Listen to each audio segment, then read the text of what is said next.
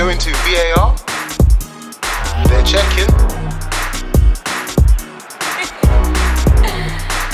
Hey, Kai. Check complete. Let's head over to the bar. Yo, what to do, my peoples? We are back again with another episode of the VAR Bar Podcast. It's your boy Muno, back hosting once again, and I'm joined with my boys Weisenberg. Pottering. We love it, man. I love that because you're still backing him. Obviously, you know, as Tabo says, tough times don't last. Only tough people last. Is that from the man that was screaming Arteta out? Man. Hey, If I talk, man. you've been big trouble, Char. So yeah, you know what it was saying. And yeah, man, Char is back in the building, more regular now. Good to see you back. Shout out Kenna, where the fuck you are. Thanks for having me, man. Always a pleasure to be here with the boys. Got my boy Prez. Yo. I don't know if I can call him my boy. You've been getting on to me recently, you know. Hey, for the listeners, this Prez has been getting on to me. Context, man. That Guna gas. That's what I'm saying. Like I said, I had to take over whilst Mitch and Tabs were away doing Care December enjoyments in South Africa. But yeah, they're back now, and obviously, I'm gonna have to tone down the Teta gas. But last but not least, man, I've got my fellow Gooner Toasters in the building. Come on, back in the building, man. Jeez, sounding crispy on the mic, man. Boy, good to have you back, man. Man, we're gonna get straight into it because we've had some big games in the Prem, but at the same time, the oldest competition in English football is back, the FA Cup. So yeah, man, we've got games galore, and you know, I'll normally start with the teams doing well, but we're gonna start with a team that's not doing as well. Unfortunately, I can't. You know, we've got to be nice because they're not here to represent. Do I we? wonder why. Do we? This might be Because if the shoe was on the other foot, what the that's hell? all I'm saying. Alright, man, let's get into it. Liverpool. I think they kicked off the Premier League proceedings as they went away to Brentford. And Andy, the man himself, loves to say, you know what? I don't know why I put for predictions, but if we're in Andy's shoes, he loves to say Brentford win at home. So Andy, I'm sure you're expecting an L. So it would have been no surprise when the game finished. Was it 3-1 to Brentford or was it 3-2? I forgot. 3-1. Boy, yeah, man. Brentford collected from Liverpool. 3-1 as Prez confirmed there. Virgil van Dijk comes off injured at half-time. Man, it's all falling apart. Like, where do we begin? As Char, you were saying it, bro. Like, what going for Liverpool? Boy. Hey, Brentford said, drop your 3 points at the door, man.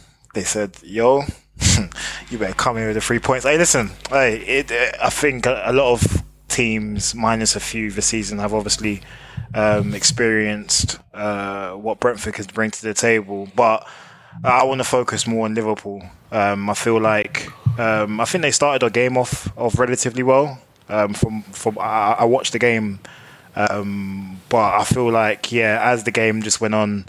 I think Klopp came out and said something about that Brentford were almost pushing the boundaries of what is possible and obviously set pieces and so on.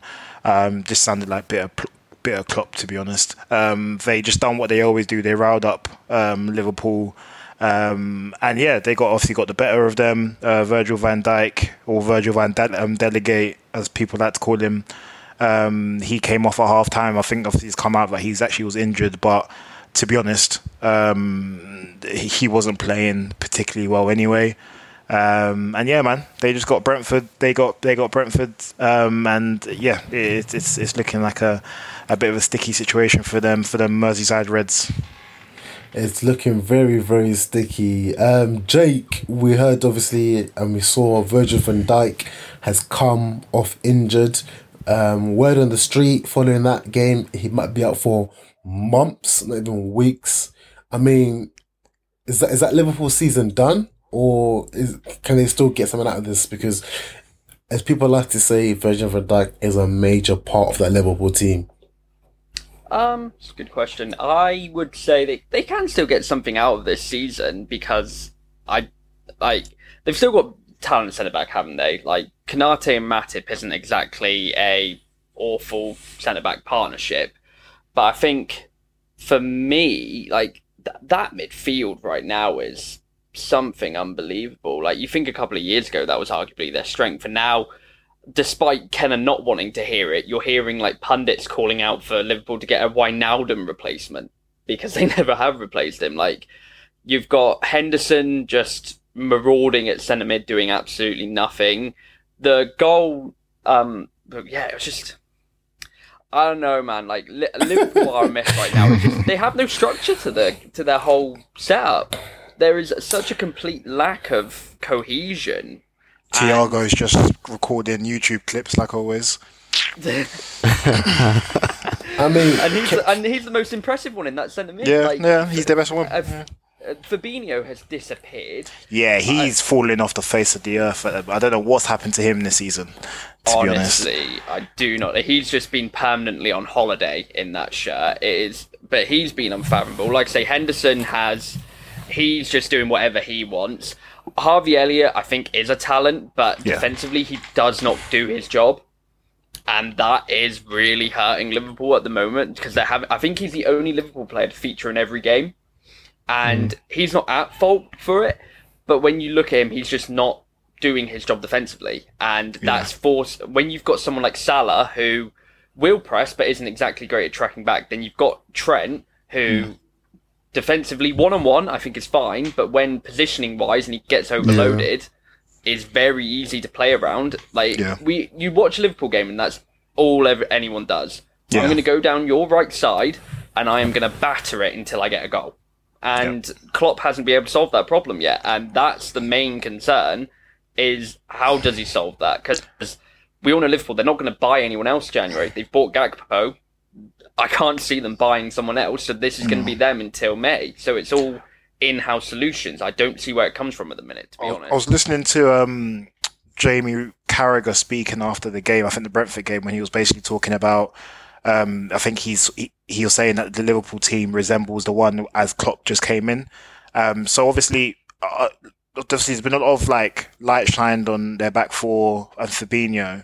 But if Liverpool have always been about the press, the counter press, playing offside, and I think it starts from the top. When you actually look at their sort of top half of the team, Nunez, obviously at the moment is Nunez, Salah, and whoever supports them too at the moment.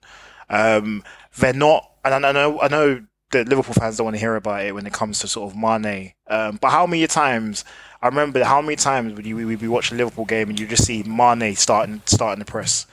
And then the rest of them, bro. Facts. That's what, bro. I mean, they don't want to hear it, man. They don't want to hear it, but I've watched enough Liverpool games in the last sort of 3 to 4 years. Obviously, whilst they've been playing in all the big games, either sort of Champions League and Premier League games, and the amount of times that he would be the one that sort of springs out of their sort of sit there sort of 4-3-3 system and starts to press, and then you'll see the others sort of following up, and that all falls into their whole tactical prowess of playing the offside trap.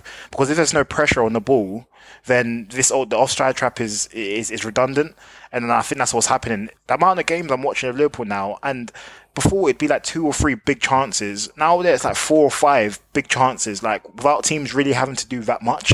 Yeah. So it's worrying at the moment, and I don't know it's definitely not a quick fix or a quick solution. But to be honest, what am I saying is worrying? I ain't complaining. I'm loving it. I'm enjoying every single minute of this. So long may it continue. To be honest. Prez, I mean, what's next for Liverpool then? Because another defeat. I tried to warn my brother Andy that they were done. Like, no disrespect to them, but I just don't... Remember, he laughed at me when I said to them, oh yeah, that final position for top 4 is between United and Spurs. I mean, we'll go to the other fixture results, but I mean, I don't see them getting anywhere. Where'd you see it? Bro, it's going to be tough. It's going to be... I think the teams above them fighting for that top 4 spot, I don't think it's an open and shut case at the moment. I still think that there are plenty of games to play. And I also think that there will be plenty of bumps in the road for the teams competing for that top 4 spot. But at the end of the day, Liverpool need to consistently win their games to be in with a shout. And at the moment, they're not doing that. So if they're not doing they're holding up their end of the bargain, then at the end of the season, they'll be in with a shock when they find out they're outside the top 4. That's how I see it. I mean, I don't think they should be shocked. I mean, they might act like they're shocked, but hey, Andy Kenner, you need to wake up and smell the coffee. Right? Oh God, man, dusted. It's bad. That double obviously. decaf. So yeah, to follow up that defeat, Liverpool had a home game, and you know what they say about Anfield under the lights. Late kickoff on Saturday night against Wolves. Toasting, man. So an opportunity for Liverpool to bounce back from that defeat.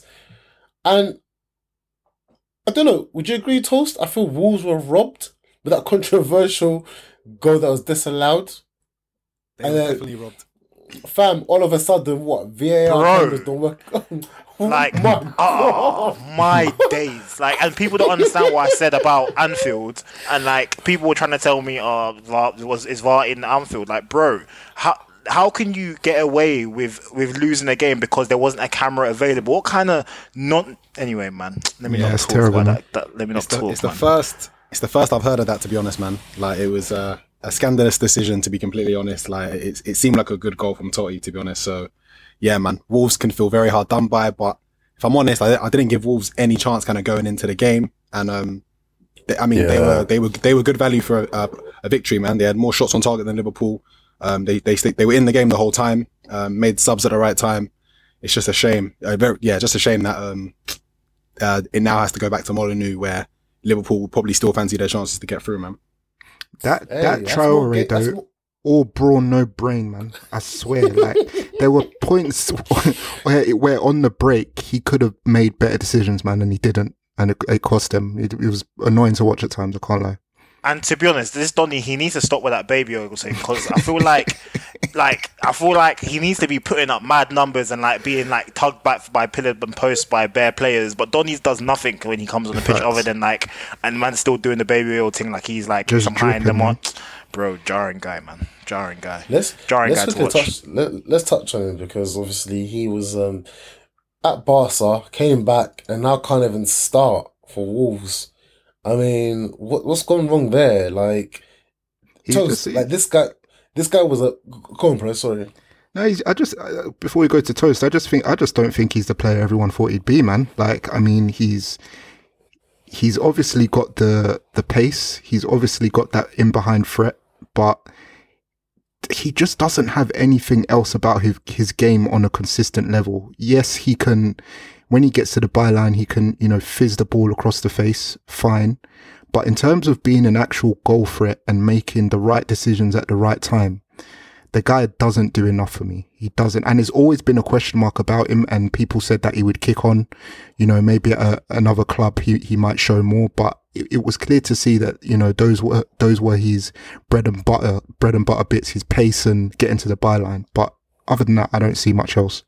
Totally agree, man. I mean, like, you look at Wolves, and like over the last couple of years, there's been a lot of players like your Chans, obviously your Podentes, your Netos, who have been a focal point for them at some point in terms of like goals and assists. Obviously Jimenez before the head injury, very consistent from the goal returns perspective. I've never really ever seen Traore go on a run of like consistent back-to-back goals or assists. Like he's a flat out to deceive merchant, man, to keep it completely 100, man. So yeah, man.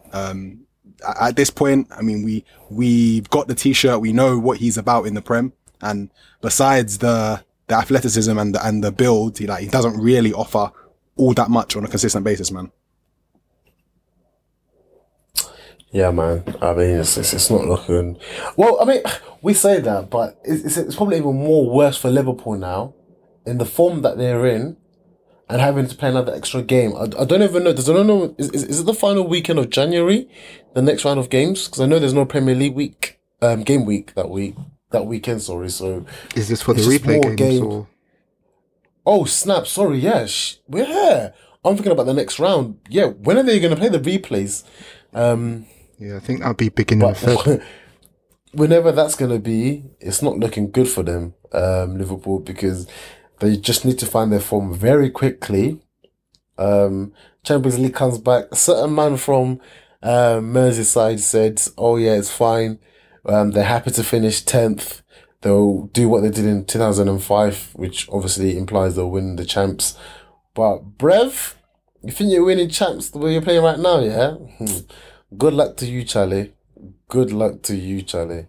As I said, Kenna, wake up and smell the coffee, boy. I mean, I'll say it again. 8 years and what? Okay, Premier League champs. You done well to collect, but not done. Nothing's sustainable, man.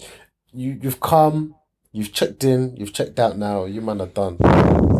It's tight, man, because there's been several. I don't want to make this a Liverpool pamming, but there's been several conversations about like Liverpool's actual reign and how long it's spanned for. Like, really, it's probably not as long as people think in terms of like dominance.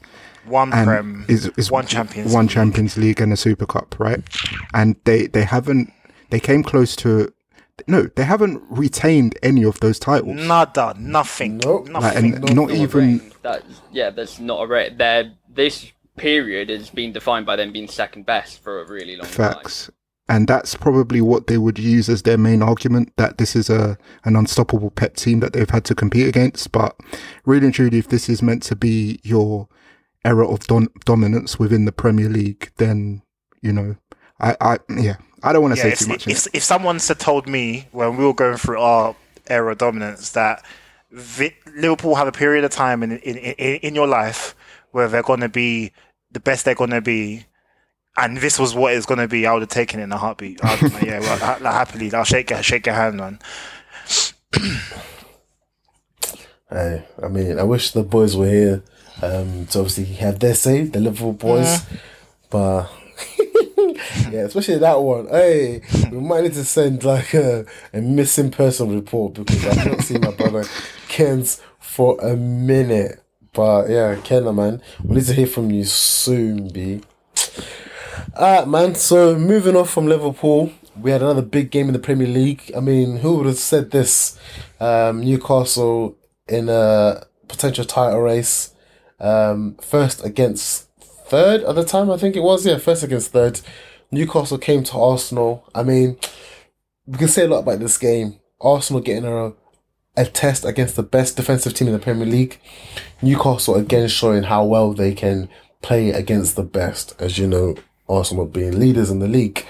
Where do we begin, man? I mean, let me just kick it off because I was very frustrated in the fact, two things actually, that we didn't get the dub, because I feel like maybe we should have got the dub.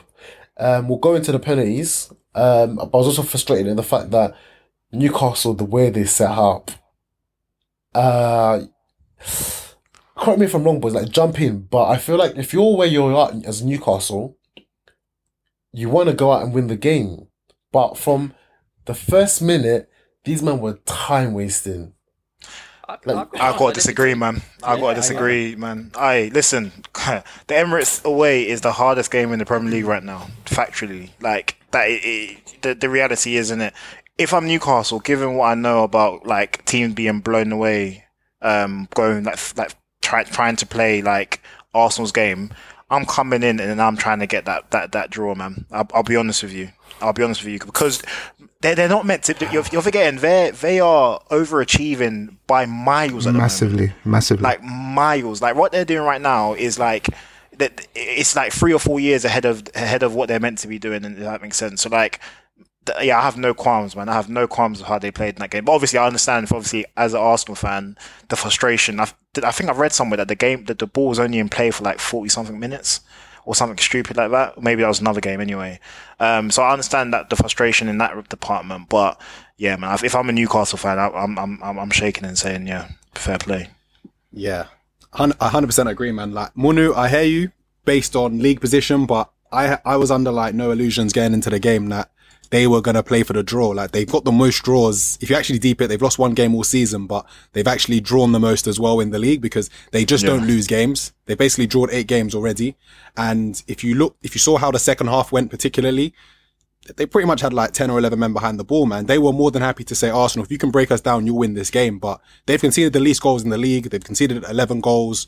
Botman has just been unbelievable all season at centre back. Like I think they've kept 6 clean sheets in a row in the Prem now. I think they were aiming for 7th this weekend, in the FA Cup, which would have been like a team record. Like they're a very solid defensive team, and you're going away to Arsenal. You have ambitions for top 4. You want to collect points. Like they played it perfectly. Like, and I put it to us not being able to break them down. Like, I mean, what do you think it is though, in terms of their defensive quality? Because when I watch them, I don't think they're like a camping team or like they're like a negative team by any stretch of the imagination. I think they play on the front foot and they're a pressing team, but their defensive record is it's astute in it. So like, is it purely down to Botman signing, or like what is it? Do you reckon the props has to go to how in terms of like how he's got them set up? Because how. Yeah, how 100%. Because you think of like even that midfield, like Joe Linton at left centre mid is a fucking monster. He always is run back. Even Willock, yeah. And you notice it was like 20-25 minutes in because Arsenal started that game so incredibly, right? They were all over Newcastle, and Howe, credit to him, recognised that and went, okay, right, fuck it, drop everyone back that little bit more, and they started doubling up. So Almiron was constantly on Saka with Dan Burn. Martinelli had Almiron and Trippier on him. It was just a much cleverer way to go about it and stop leaving people on an island and hope, like, because Dan Burn was getting torched. It was as soon as Saka had him one-on-one, and rightfully so, game was done if that had kept going on. Whereas at least they went, right, okay, you're going to have to beat both of us here. And you saw it, the stem of the tide flowed and it stopped completely. To just to jump on your point, Jake, like I noticed that a lot. Like when Arsenal are defending sometimes, I do get a bit frustrated sometimes because I see that sometimes Saka and Martinelli, they may be like 10 yards behind the play. Every single time Martinelli and Saka got the ball in like an offensive position, I saw Almiron and Joe Linton dropping in. Like it was like just drilled into them that the moment Arsenal are on the offensive, you need to help Dan Burn. Like we saw Dan Burn get burnt like multiple times, like Jake said, and the fact that they had an extra body pretty much every single time. It's just working as a team, man. At the end of the day, like you come in, you set a tactic out, and you get results if you can do what the manager has asked the team to do. Do you know what I mean? And they played a perfect game in my opinion. Like the only thing that would have made it more perfect if they could have stole a winner. You know, like it was. But the thing is, though, the reason why I've got to give them even more preps is because, let's be honest, most teams at the moment that are coming to the Emirates at the moment are probably trying to do that, trying to double up on obviously the 2 wide players, and obviously like gives, especially on the right hand side, with obviously with Saka and Odegaard linking up. But it's like one thing like realizing the dangers, another thing actually executing it, and like the fact that they actually managed to do it. I think it was even like it like I was very impressed. Like, obviously, I've watched Newcastle's games this season, but I think like to actually see it in motion, and just because I've seen how many teams Arsenal have just literally blitzed, and especially in the first 20 to 30 minutes, I just think we got to give them a lot more props than what just it being like it's making it seem like it was like a negative performance by them. I think that was a very sort of tactically astute performance by them, man. And coupled with that, like we have to consider the fact that, you know, just looking at Newcastle defensively on the whole this season, they've pretty much ripped out their back 5 and started again. I mean, Fabian Schär is, you know, he's been there for a while, but he's coming to his own. Looking like a new signing. He's looking like a new signing, mate, honestly. And, you know, in the middle with Dan Botman, and then obviously Dan Burn coming in, Trippier, Nick Pope, you know, like they're not like world class by any stretch, but in terms of them, you know, as we said, working as a team, working together, and providing the moments of defensive quality when they're called upon, and just being in sync and in cohesion with each other, it just seems to be working really well. Obviously, a lot of football to play and anything can happen, but I mean, it just looks like Eddie Howe has them all so well drilled. Yeah, do you know what though?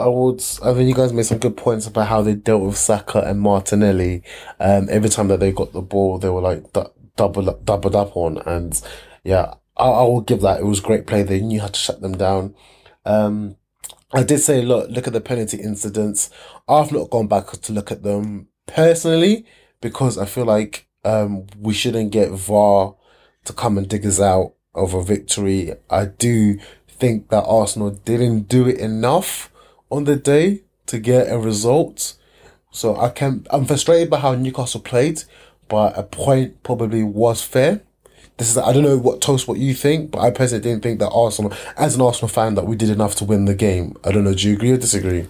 Totally agree, man. They limited us to, I think, 3 or 4 shots on target. I think Eddie's chance late was probably the most clear-cut chance. That came, was it around 70 minutes? What a save, by the way, I think. That was a great save. And a very good save. And unfortunately, it was one of those games where, as we've mentioned, they had 2 extra men to kind of nullify Saka and Martinelli, and that basically put the onus on Odegaard to try and pierce through the middle. And I think he had one of his lesser games, if I'm honest. He really struggled to kind of make that final pass. Zinchenko was absolutely brilliant trying to ping those balls through the middle, but yeah, unfortunately we just didn't create enough, man. A draw was a fair result, man. It's frustrating as hell, but definitely a fair result. Yeah, and on the guys you mentioned there, I mean, I'm not going to include Eddie.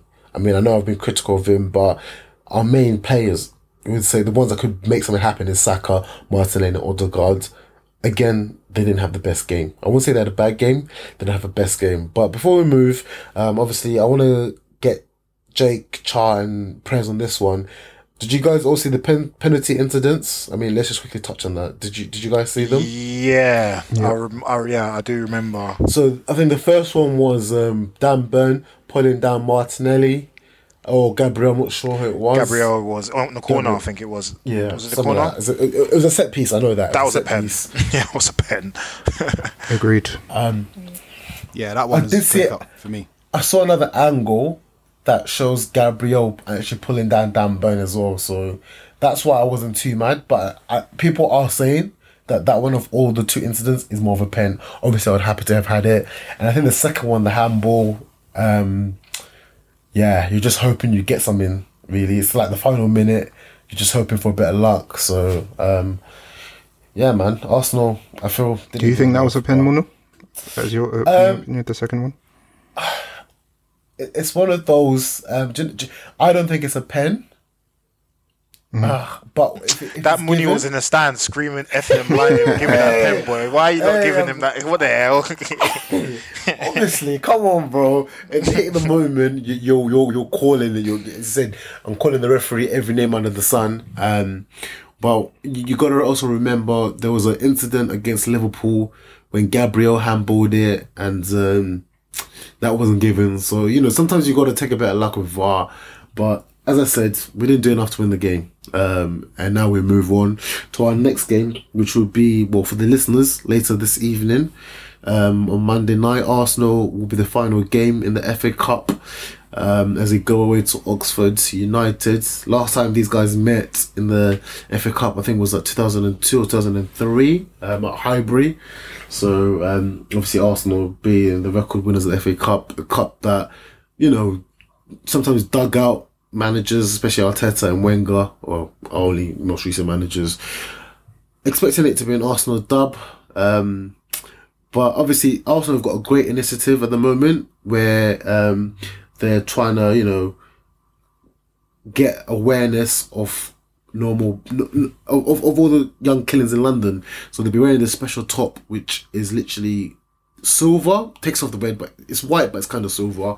Last time we did this, we lost to Forest again in the third round of the FA Cup. So am I looking for... I really feel like there's a bad omen about this kit. Yes, this kit is not promoting, it's raising awareness of gang violence and whatnot, and obviously it's something important that the club feels they need to do, and I think it's a great initiative.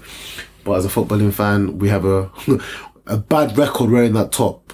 Again, we got knocked out by Forest when they were in the Championship, and yeah, man, tomorrow I'm expecting to see a weakened side. I think Toshi would agree. Emile Smith-Rowe has been training, so I would really like to see him start, not even come off the bench. I want to see him start. He's back in training, so give the other boys a chance.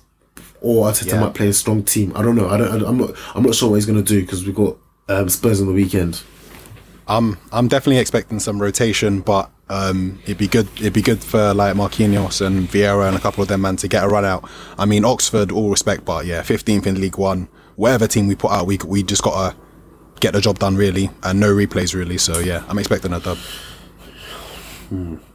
Well, moving over to a team that's just been getting dub upon dub. Hey, Red men. hey, you know what I'm saying? United boys, stand up.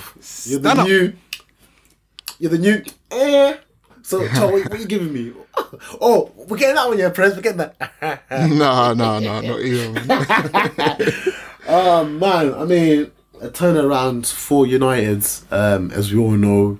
I think we're discussing with the boys. They are also one of the teams in form at the moment. It all started with a home win against Bournemouth. Certain man who's here today said to me, "Ooh, we've got Bournemouth at home, like they weren't gonna get a dub, man. Get the fuck out of here, Char."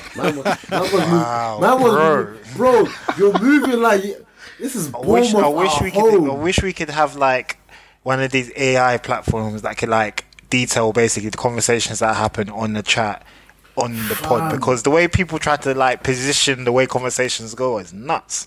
You worded that mad, mono. Bro, like all I said was that be aware. That's literally all I said. Like, bro, I said that we should win. Be aware bro, of what? Nah, man. Did you watch the game? I think I caught. Was it on TV? I might have caught a bit of it. It might have caught a bit of it, bro. It wasn't. That 3-0 low key flattered. Let me not gas. Like they had big chances in that game, and obviously we'll go into it when you ask questions. But yeah, man, I was definitely. Anyway, man, we'll get into it, man. Right, let's get into it now, man. Let's kick off with that first game against Bournemouth, 3-0 win at the Theatre of Dreams. We might have to run that bar back, by the way, because the way you man are moving there, I swear, like you're bringing it back, and yeah, an important 3 points because you've got yourself now back in the top 4. All due respect to Spurs being woeful, Chelsea not playing their best, which has kind of got you there. But hey, you got to win your games, right? That's not what they're not doing that, but you guys are. Rashford, man, let's kick it off right there, man. Oi. That man, yeah, Rash back. Rush is back, man. Hey, listen, I'm not going to sit here and say, yeah, we always knew it was going to happen, because there was a period of time in, like, last season, for the last 18 months, I'd probably say, Rashford was not the Rashford that first burst into the scene. He wasn't doing the things that we all associate with Rashford. He wasn't getting at players. He was just, the moment we could pass it back. When he was trying to get at players, it just seemed like he was almost moving like Luis Suarez, trying to like have it bounce off like man's like shins, and that it just wasn't working in it. Like it wasn't it. However, hey, I don't know what's happened in his personal life. I know he's engaged now. It looks like he's not necessarily taken a step back from all his commitments with obviously the children and so on, but I think he might have just delegated some of the responsibilities that he might have had to maybe some of his team. He obviously went on a sort of summer training camp, which has done him like a lot of good in terms of obviously his running technique and so on. And yeah, man, the boy is back. I think that's seven goals in consecutive games at Old Trafford. He's just looking so dangerous now. I think now he's believing that he is the main man at United at the moment. And he's unplayable and unstoppable. And I think a lot of that's got to go down to the coach. I think if you actually watch United game, like if the last 3 to 4 seasons, we haven't played with patterns. Even on the social when Rashford did have a good season, we're playing off the cuff. But if you actually watch us now, what we do very well was that we create overloads, we switch the ball very quickly, and we're finding Rashford in one-on-one situations, which means that that's when Rashford is one-on-one, there's not many defenders I think in the Premier League, probably in world football, that can stop him. So yeah, man, props to Rashford for obviously getting his head down and obviously delivering. I've always wanted Rashford to do well because he's obviously a United boy. Sort of broke onto the scene when he was very young. I've always wanted him to do well. There was a period of time I didn't want him to be playing because he wasn't playing well, but I never wanted him to be sold. And yeah, man, I'm just happy to see him sort of doing well. It's honestly good to see him doing so well as well. Obviously, coming off from the World Cup and continuing that fine form. Prez, do you guys still think though that you need another attacking option? Because I think the main story at United is the fact that you don't have a in and out number 9. The possibility, I think, of putting Rashford there is not something that you guys are keen on, I believe. Yeah, I think for me, I think we've established that Rashford is best placed on that left wing, and I think we can comfortably say that he's nailed that position down. Nobody's going to take it off him, certainly for this season, and he also has a good backup in young Garnacho as well. I think listening to Ten Hag in press conferences, you can hear that, you know, he is being quite open with the need for a new striker, whether that's for, and that's a number 9, I mean, and whether that's for the period of the rest of this season, before we then, you know, aggressively take to the market to look for a permanent solution. But certainly someone to, at the very least, supplement Martial, who is our current main number 9 and our only real number 9 or only real attacker that's been used as a number 9 within the front line. And I think there is a big concern around his consistency. There is a big concern around his injury, his potential injuries that could pop up. So we do need somebody, a different option, a different dynamic in that central position to make up for that. And, you know, we've been hearing various rumours over the past couple of days around who that could be. I think I've heard Abu Bakar and Weghorst being the 2 options. And initially when I heard those 2 names, I was like, rah. Okay, this is sounding reminiscent of... When I heard that, I was like, okay, this is sounding reminiscent of previous seasons where we're just like throwing shit at a wall and hoping it sticks. Might as well get Garlo back, bro. Them ones, but then, you know, speaking with Char in the chat, and he made me realise that it could be more of just someone to tide us over for the meantime, as you know, for the lesser games in the cup competitions, you know, because the games are coming thick and fast. Another body to give us a different option, maybe to throw on in the 80th, 75th minute, to get balls into the box. You know, that kind of vibe, but rather than like a permanent solution, and somebody who's affordable as well, because the market is stupid at the moment. And a player like Weghorst might give us that dynamic. So Martial, provided being fit, I reckon he'll at least till the end of the season remain our main option as a striker.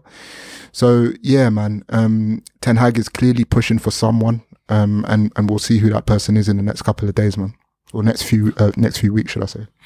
I mean, this goes to you and Char again. Is there anyone that you guys would want? Because I don't know who's actually available at the moment. Apart from those 2 names we've been mentioning, but is there anyone that you would like your club to go up for? I honestly couldn't tell you a player that is realistic at the moment. Look, obviously, if Mbappe was local, then I'm joking. There's literally no strikers. I think the only player that I could say that I think is realistic, maybe long term, and someone that I think we should be looking at, is the Napoli forward Victor. I don't want to sort of butcher his name, so I'm not going to even try. I always pronounce it wrong, so I'm not even going to try and go there. But I think he's the only person. But when you talk about the figures, they're talking sort of 100 M's and so on. The striker market at the moment is just nuts. Like, think about it, like an average good striker, you have to put basically another 20 to 30 mil on top of it, just because there's such a shortage of like actual strikers at the moment.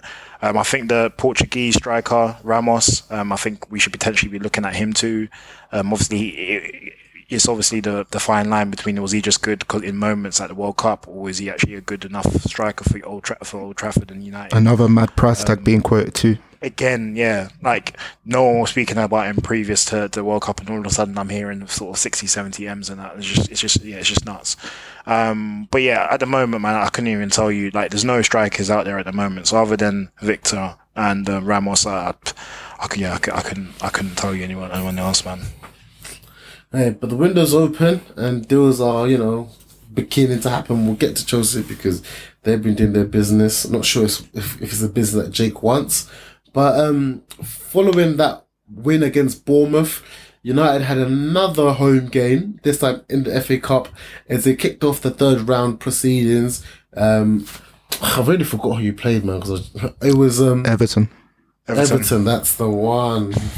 Super Frank's Everton. Another dub, 3-1 win again, wasn't it? Normal. I'm joking. Let me know. Stick talk. No, touch wood. No, because I know what's going to happen next, boy. Say it with your chest, boy. No. No. Boy, that seven win bounce, boy, gas. I hear it, boy. Alright, say nothing. Hey, man, let me enjoy it whilst it's here, man. Next two games is City Arsenal. Would you guys say, yeah, boy? Would you guys say that was a convincing win? Not for me. No, because I don't think it was. It was more of like Everton giving you all 3 goals, I believe. Not trying to take credit from you guys. Yeah. I think it was. It reminded me of a bit of like a basketball game. There was chances on both ends, I'd say. I think in the end, I don't think we did not deserve to win it, but I do think that it wasn't like a clear-cut dub, if that makes sense. It wasn't like a domination game of like 90 minutes of us keeping the ball and just scoring when we wanted to. I don't think it was like that, but I do think that we had the better, like, clear-cut chances, especially in the first half.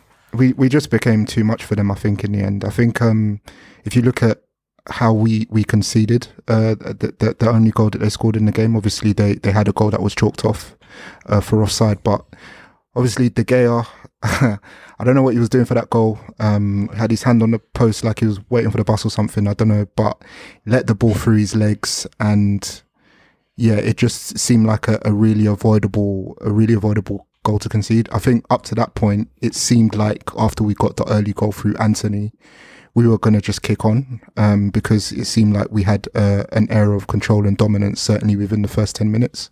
And then, as Everton sort of got into the game, I think there was a shot from Gray that came off the post, and then from there they kind of built on it up onto the goal.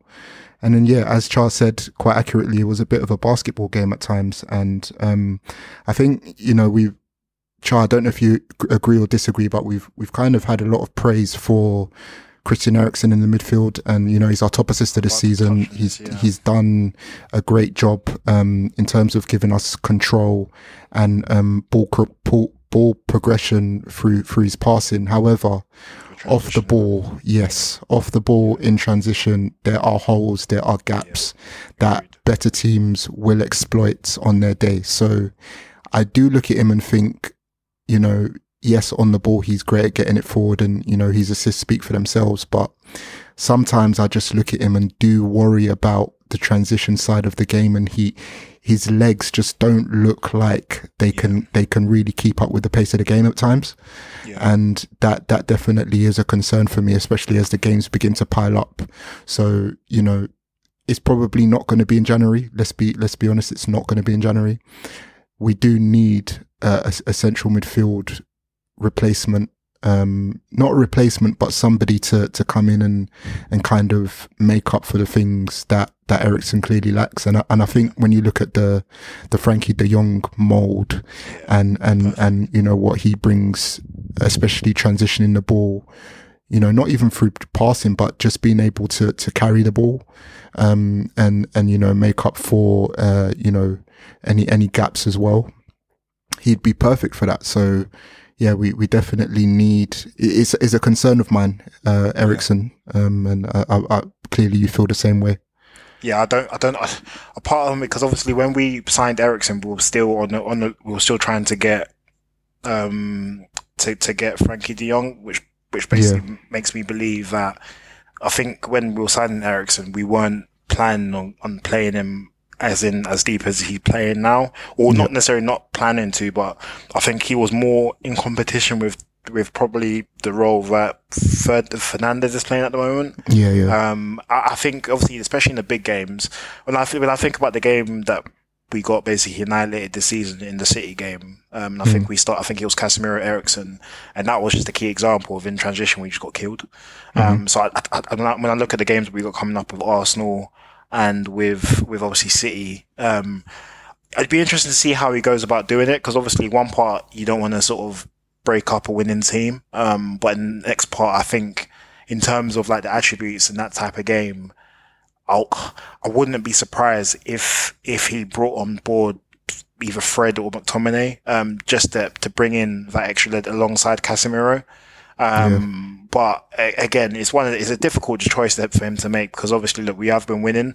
Obviously, a lot of the games we have won are games that we should have won. Obviously on paper that doesn't mean anything. But it's an interesting problem. But I think here long term, we definitely have to bring in a player who can basically get around the park a bit more, especially with the way we like to play, obviously with Ten Hag and obviously pressing and counter pressing. I always do notice that Eriksen's, when he loses the ball, he's always the one that's sort of kind of like catching up with play. But yeah, that's just, I guess it's not something that's caught us out yet, but I think it will maybe against the better teams. And the Reds go marching on United. Things are looking good over there, man. Very good.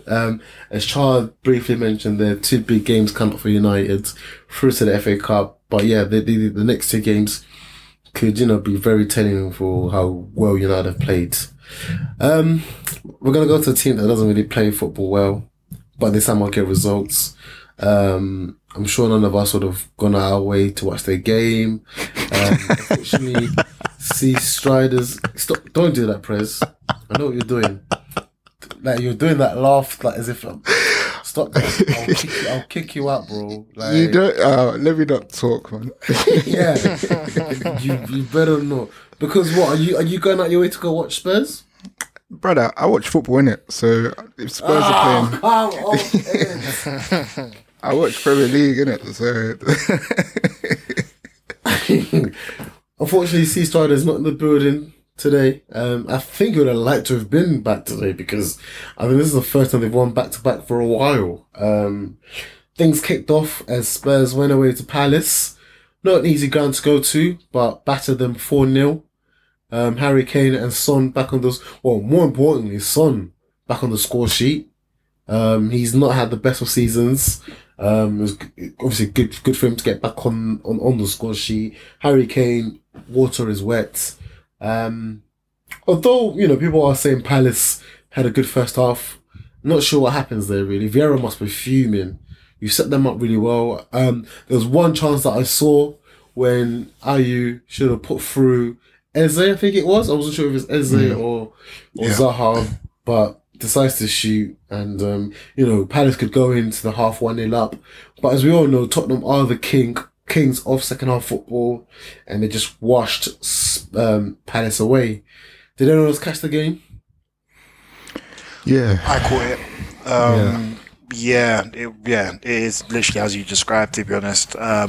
First half was a bit of a cagey affair, sort of not much in it. Second half, we gotta have to low key discuss slightly Patty, man. It's not looking good for him at the moment. It started really well with Palace, and obviously I've got a lot of Palace friends, and they, according to obviously what they've been saying, like behind the scenes with the club, it's been going really well. He's been like introducing youth. He's been trying to get them involved in training sessions and so on, but yeah, the results on the pitch at the moment aren't looking good, man. I think they're really missing Conor Gallagher, who's a massive miss for them. I think in terms of like when you look at what was going well for them last season, and obviously what's happening now. Obviously, I know it's very easy for me to be like, but like I think they've replaced his role with obviously Eze, who brings different things to the team. Obviously, he's very good technically, but maybe doesn't have that sort of work rate and desire to win the ball back that maybe Conor Gallagher does. But yeah, it's not looking good, man. So yeah, Tottenham, yeah, it says a lot about the way Palace are playing at the moment. That was probably, I'd say, Tottenham's best performance in a very long time. Yeah, they dominated that second half. Harry Kane, as I said, yeah, water's wet. The guy, when he's in front of goal, yeah, like, it's just like, it's inevitable. Like, I struggle to remember a striker who, like, when he gets his head down and he's about to, like, leng it, you just know it's gonna hit the target. Like, you just know. Like, it's Yeah, boy. there's no qualms in it. It's just it's gonna hit the target. Like, the rest is sort of history, man. I think Brian Hill looked alright as well on that right side. Yeah, Looked alright. I'm not quite. I'm not convinced of him yet, but he had a good second half. I think his first half was a bit mad, but yeah, he came into his own second half and got the assist for one of Harry Kane's goals. He looked okay in the second half. Agreed. I think with Brian Gill, aka Howard from Big Bang Theory, Calvin has always said that he needs to get on the gym, because I heard there's a lot of potential in him, but I think Calvin would agree with me when I say that he just needs to get a bit more physical, because he has potential. But this year, everyone knows that the Premier League is a very physical and demanding league. You have to be up to it.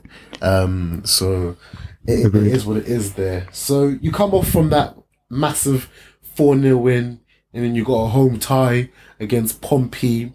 As fans going into the FA Cup of Spurs, you're thinking you're licking your lips. You're going to get a goal feast. Spurs win 1-0. Don't know again if anyone caught that game, but I think I was following the updates on the Saturday. I mean, they got the dub, but what I was hearing at one point were the way Spurs were being camped in their own half against Pompey. It's quite, I won't say concerning. Calvin obviously wouldn't agree because they got the result. But how do you go from beating Palace 4-0 away from home, but you don't batter a team like Pompey at home? Can I just say, I watched that game, and that game was probably a closer game than the Palace game. Swear. It was weird. Like, don't get me wrong, I wouldn't say Portsmouth had like loads of clear-cut chances, but they were in the game. There was like a few half chances that if they had like a bit more quality in like this last pass or so on, they would have been in. I remember, I think for Forster like made a few like half decent saves. It was one of the games. I think if it got a bit techie, I think Spurs probably had another level to go to. But yeah, it was definitely it wasn't like a. It wasn't a kind of game you'd expect. What league are Portsmouth in? League One? I think, yeah, League One. League One? Yeah, you'd think it'd be... I mean, you actually look at Tottenham's team. They had Kane and Son playing. They had most of they had their two shooters playing full stop. You'd have thought they don't do a lot more on the pitch. But yeah, it's just football at the moment, man. For Tottenham at the moment. It's just... Yeah, it's not looking good, bruv. But I mean, yeah, we do say that because obviously, 1 minute they can pull out a result, and one time they can like flop. But they've got some points back on the board in the Premier League, much needed because you guys have overtaken them in the Prem. But also they're through to the fourth round because, as again we all know, Spurs need to break that drought. But yeah. You never know with Spurs. Each game as it comes, as Calvin says. We'll see how they go in the next game.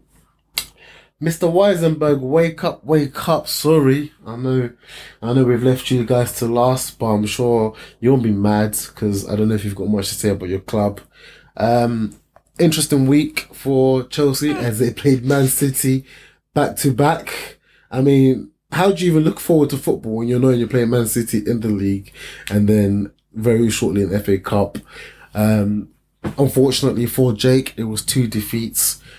Aggregate score of 5-0.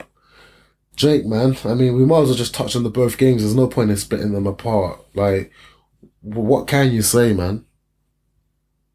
We're bad. I think that's probably the best place to start. It was wholly expected. to be honest. I think especially like the first game, City were like Pep did one of his pet things and just decided to fuck about, and they looked rubbish. And I think on commentary it was like, oh yeah, Chelsea are doing a really good job here, and you sat there watching, you're like, no, they're not. That City playing poorly. Like once Pep gets to half time and goes, right, that didn't work, I'll change it up. City will be City, and that is exactly what happened. Half time came, he subbed off. I can't remember. It was Cancelo and someone else, and suddenly they started playing brilliantly. Kyle Walker, I think it was. Yes, thank you. Yeah, like they went to a normal 4-3-3, and they just started to batter us. Yeah, like we are just playing very, very poorly. I think for me, the worst part of it all is the quote unquote leaders in the squad, for the most part, are playing disgustingly. And even if not, maybe not even leaders, but veterans. Like you think Koulibaly started both games, and in the midweek game, I thought he was fine. You know, like Thiago Silva is that good a defender. He could make me look pretty alright, I reckon. But in today's game, he was fucking dog shit. Like in a defence where you've got one kid making his debut at centre back, Lewis Hall making, I think it's like his 5th appearance at left back, and bear in mind he's a centre mid for our youth team. You've got Trevor Chalobah playing out of position at right back. Koulibaly is the one veteran, he needs to step up. He was nowhere. Gave away a penalty. Gave away stupid fouls again. Like, just horrible. Yeah, he's been dog. He really, really has. I think, like, you look at Chelsea's transfer window, and obviously it's an immense disappointment so far. I genuinely think he may take the top billing for me in that transfer window. Yeah, no, 100%. 100%. And that's saying something when you've got Cucurella playing as badly as he's playing. You've got Fofana, who hasn't even fucking played since October. Like, that's how bad. But anyway, Jorginho, like, he's in the last 6 months of his deal. There's reports saying that we're willing to give him a contract. What is he showing you that makes that fine? Like, he's awful. Like, you think of Jorginho, his best aspect is getting on the ball and progressing it, or at least ball retention. He's not even getting on the ball. And there was one, like, breakaway for City. It was in the first half where it was 3-on-3, and Jorginho was just jogging it back in. And you're sat there, it's like, there's obviously a big situation. Bust a gut. Didn't want to do it. It's like, all right, fine. Like, you're obviously showing your lack of dedication. You don't want to be here. Like, why are we offering you a contract? Just get on with it. Yeah, like, I think today the setup was very bad. I think this was the first time I can look at Potter's setup and go, right, mate, that's something you need to address. That we were playing with inverted wingers on the counter, but there was no pace in the team. Like, it just looked very disjointed. There's an injury crisis, but at the end of the day, every club's got injuries. Like, you have to be able to manage that. I get we've got it a little bit worse than most people. I think right now we're on 10 senior players being out, but a lot of our senior players are playing that badly. That should be a blessing in disguise. Like, in the midweek City game, Chukwuemeka comes on and is one of the best players on the pitch for the whole game. He was fantastic. Like, so... Why do you think he made so many changes this game? I think some of them are just forced. Like he said in pre-game, Silva, Aspi and Zakaria just couldn't, like, they weren't fit enough to start the game. I think it's pragmatic as well. You've got to realise that the FA Cup just isn't as important as the league right now. Like, fair enough. And we could play our strongest team and go away to City and still get battered 2-3-0 and not be close. True. It doesn't really not matter that much, but it's 6 of one, half a dozen of another. So, I mean, I said it on last week's pod. I'm waiting for us to just fully commit to this rebuild, quote unquote, because, like we spoke about with Liverpool, and it's doubtful they get back into the top 4. I think we can all agree. Like, especially with the way that other teams are playing, and let's face it, the way Liverpool are playing, there's no shot we're getting into the top 4. Yeah. So let's not pretend about that. Just be honest with yourselves, be honest as a management group, as an ownership, as a backroom staff, and go, right, okay, let's stop giving Hakim Ziyech time, because he obviously doesn't give a fuck. Like, Jorginho, just let him go out the door, it's fine. Same with Kante. Like, admit that Koulibaly was a mistake and move and just use him as a body. When you say commit to this rebuild, are you looking to your club to come out and say, okay, because obviously I don't think that's going to happen, where it's like they're actually going to come out and say, listen, the season's gone. We're now going to be focusing on our future. You're more thinking of it as like just play the young boys kind of thing. Yeah, exactly. Yeah. Like I don't need to see Aubameyang Shout out take Tabo. the pitch. But no, like, I don't need to see Aubameyang take the pitch. We know what he I say what he brings. What doesn't bring anything. But, like, he brings Lambo brochures to training. That's what he brings. Exactly, but it's stuff like Damn. like someone like Koulibaly, right? Like you can see he's struggling on the pitch. So why do we keep starting him but leaving Chalobah on the bench? Like, Chalobah I think has been an impressive centre back since he started. Like, continue to give him his deserved game time. Like, and someone like Amari Hutchinson, he's played 2 times now for Chelsea, both against City, and he's looked timid both times. Like, and when you watch his highlights, like, he is a fantastic one-on-one dribbler. He has got abundance of confidence and willing to take on people. Yeah. Continue to give him that. Don't just like put him in these situations. Start Chukwuemeka. The man deserves it. Like, Yeah, he's got to play in it. yeah, exactly. And I think Potter will realise that. And I think that's the other thing as well, is that like the Chelsea crowd today, like, they were very loud. I get that the Man City crowd is never loud, but like, you could hear the Chelsea fans quite a lot, which is good. But they were chanting for Roman Abramovich, which, fuck off. Like, there's no need. Gosh, man. You're also chanting for Thomas Tuchel, and again, it's like, I love Tuchel. I thought he was a fantastic manager for us. I didn't think he deserved to be sacked, but we're not going to bring him back. So what does that prove? What does that do? It doesn't give. It's not productive whatsoever. So I get that you're frustrated, but this is it. Like, and I am still Potter in, because I do think he is a good manager, and he fronts up as well. Like, in his pre-match conference, he will say, look, we have got a lot of injuries. We are having to adapt to it. This is a very tough time, but we have to adapt to it. Like, it's an accountability that I like. Yeah. There's no excuse making. Do you think he's an adult in the room? Go on, Perez. Do you think that with the fans obviously chanting for your previous owner and your previous manager, do you see that as a sign of them potentially turning on Potter? Oh, 100%. Damn. Like, I think it's because, like, Tuchel was so universally loved, because he brought us a Champions League we weren't expecting. He dealt with the whole ownership situation very well. He dealt with the Lukaku situation very well. You could tell he was a great coach. And, like I say, I don't think he deserved to be sacked. But I'm not sat there and going, I'm judging Potter based on that. Like, I'm sat there and look. Oh, go for it. I've got a question, actually, with regards to that. Do you think it was a strategic sacking? Because I look at it and I'm like, but he signed, Todd Bowley signed Aubameyang, isn't it? And so it's like, it's not like he... something tells me something must have like broken down in their relationship, and that is exactly what happened. So basically, with the lack of like a sporting director and anything like that, Bowley was relying a lot on Tuchel for signings, not to necessarily do them, but to say, right, what do you think of the X player? What do you think of Y player? And Tuchel wasn't interested. Like, Tuchel was sending his own agent to these sorts of meetings because he just wanted to focus on coaching. Yeah, and you sat there and it's like, I get that, but you have to be a bit of an adult here and go, well, yeah, of course, like, this is a situation. So they want somebody to work with them. That's why they signed Potter, because he comes from a sporting director model. Like, he's happy, he wants to work with you and work on it. So, like I say, I'm still very much Potter in, but I want to see him just be a bit more forceful with these decisions of being like, well, why are we starting Ziyech? He doesn't offer a lot. Why are we starting Jorginho? He is so physically past it. It's unbelievable.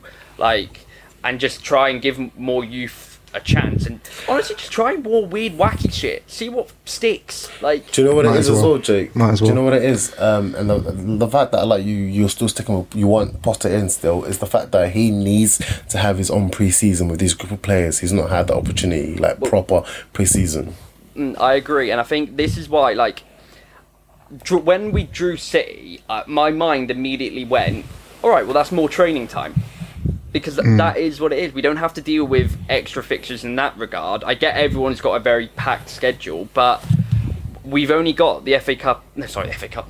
We've only got the Prem and the Champs left. That is it. So I don't. Yeah, you're still in the much- champs as well, so Yeah. it's not the end of the world. It is just a case of, like, I know it's very busy now and it is difficult, but the upside is, like, you've got an ownership that is willing to spend crazy amounts of money. They're willing to put in a proper recruitment structure in place. They're trying to revamp all our medical side of it. Like, there are a lot of positive steps in place. It's just right now it is a lot of pain, and yeah, like, you got to take these lumps. This isn't Roman who's going to just sack him, bring in Luis Enrique, and go on a bit of a run, and then this time next year we'll be in the same situation.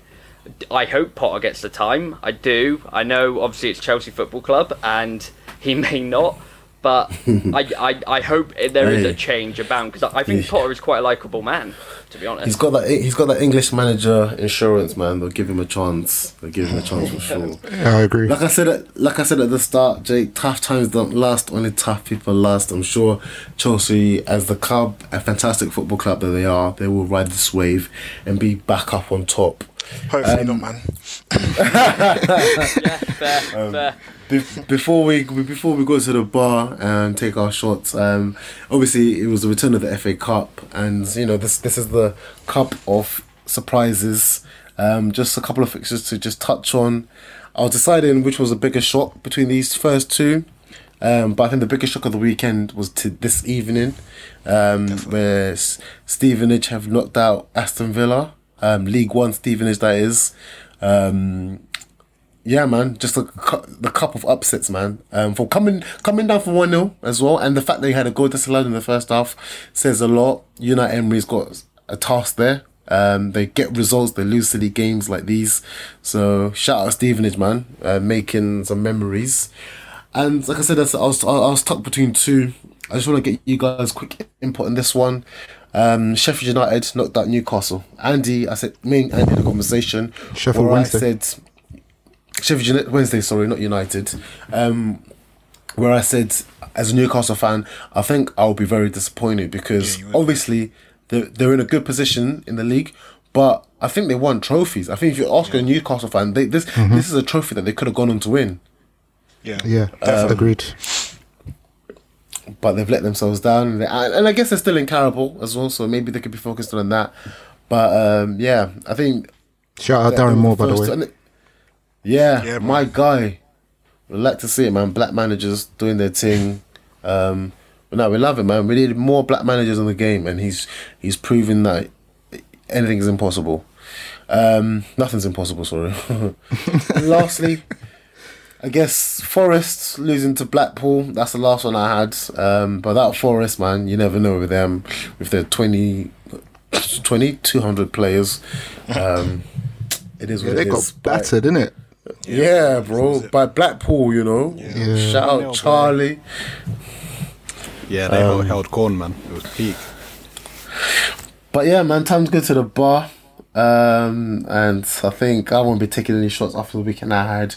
Jake is probably taking it easy. And Toast, yeah, we've got a game tomorrow, so you'll know. However, I know for a fact, them boy from Trafford, yeah, go on then. Hella Let's- shots. let's- Where they at? Hey, where they at? That's the second time, boy. Relax.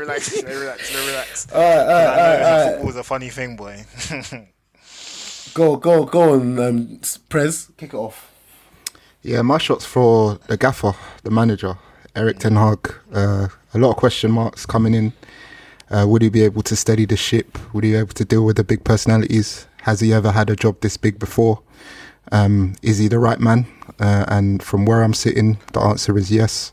I think for him, the focus has been more about setting a standard throughout the whole club. And he's doing that and showing that every time I watch his press conferences, he's got an answer for these dickhead journalists that try to trip him up. And he's really just setting a standard and giving every individual a role. And that's really important if you want to move a club forward. I'm not expecting us to do anything like challenge. You know, if we're able to challenge for a cup, that would be good. But what he's doing is setting us up for success in the future, and I love to see it. Jeez. I'll share this shot with you, man. Go on, Cha. What's your shot then?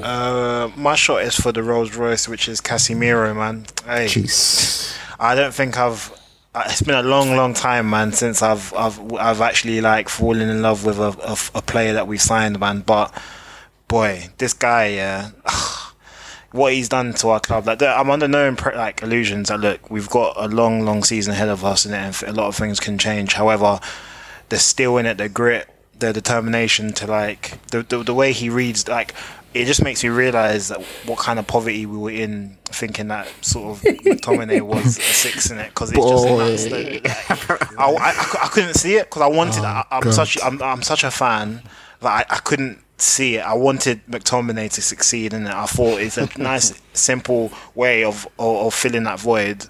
But now we've got Casemiro, who is obviously arguably probably, if not the best number 6 in the world, one of them. Yeah, it's night and day the difference in quality, man. Not even necessarily just with his defensive prowess, but just on the ball, like one-touch football, like over the top, like playing it short, like finding my striker. Like, it's just different now, man. It's not every day like 3 or 4 touches just to get the ball out your feet. He has no mates, man. He has no mates. It's actually it's he's very clear, man. So shout out Casemiro, man. What a guy. Yeah, 2 very good shots from the United boys.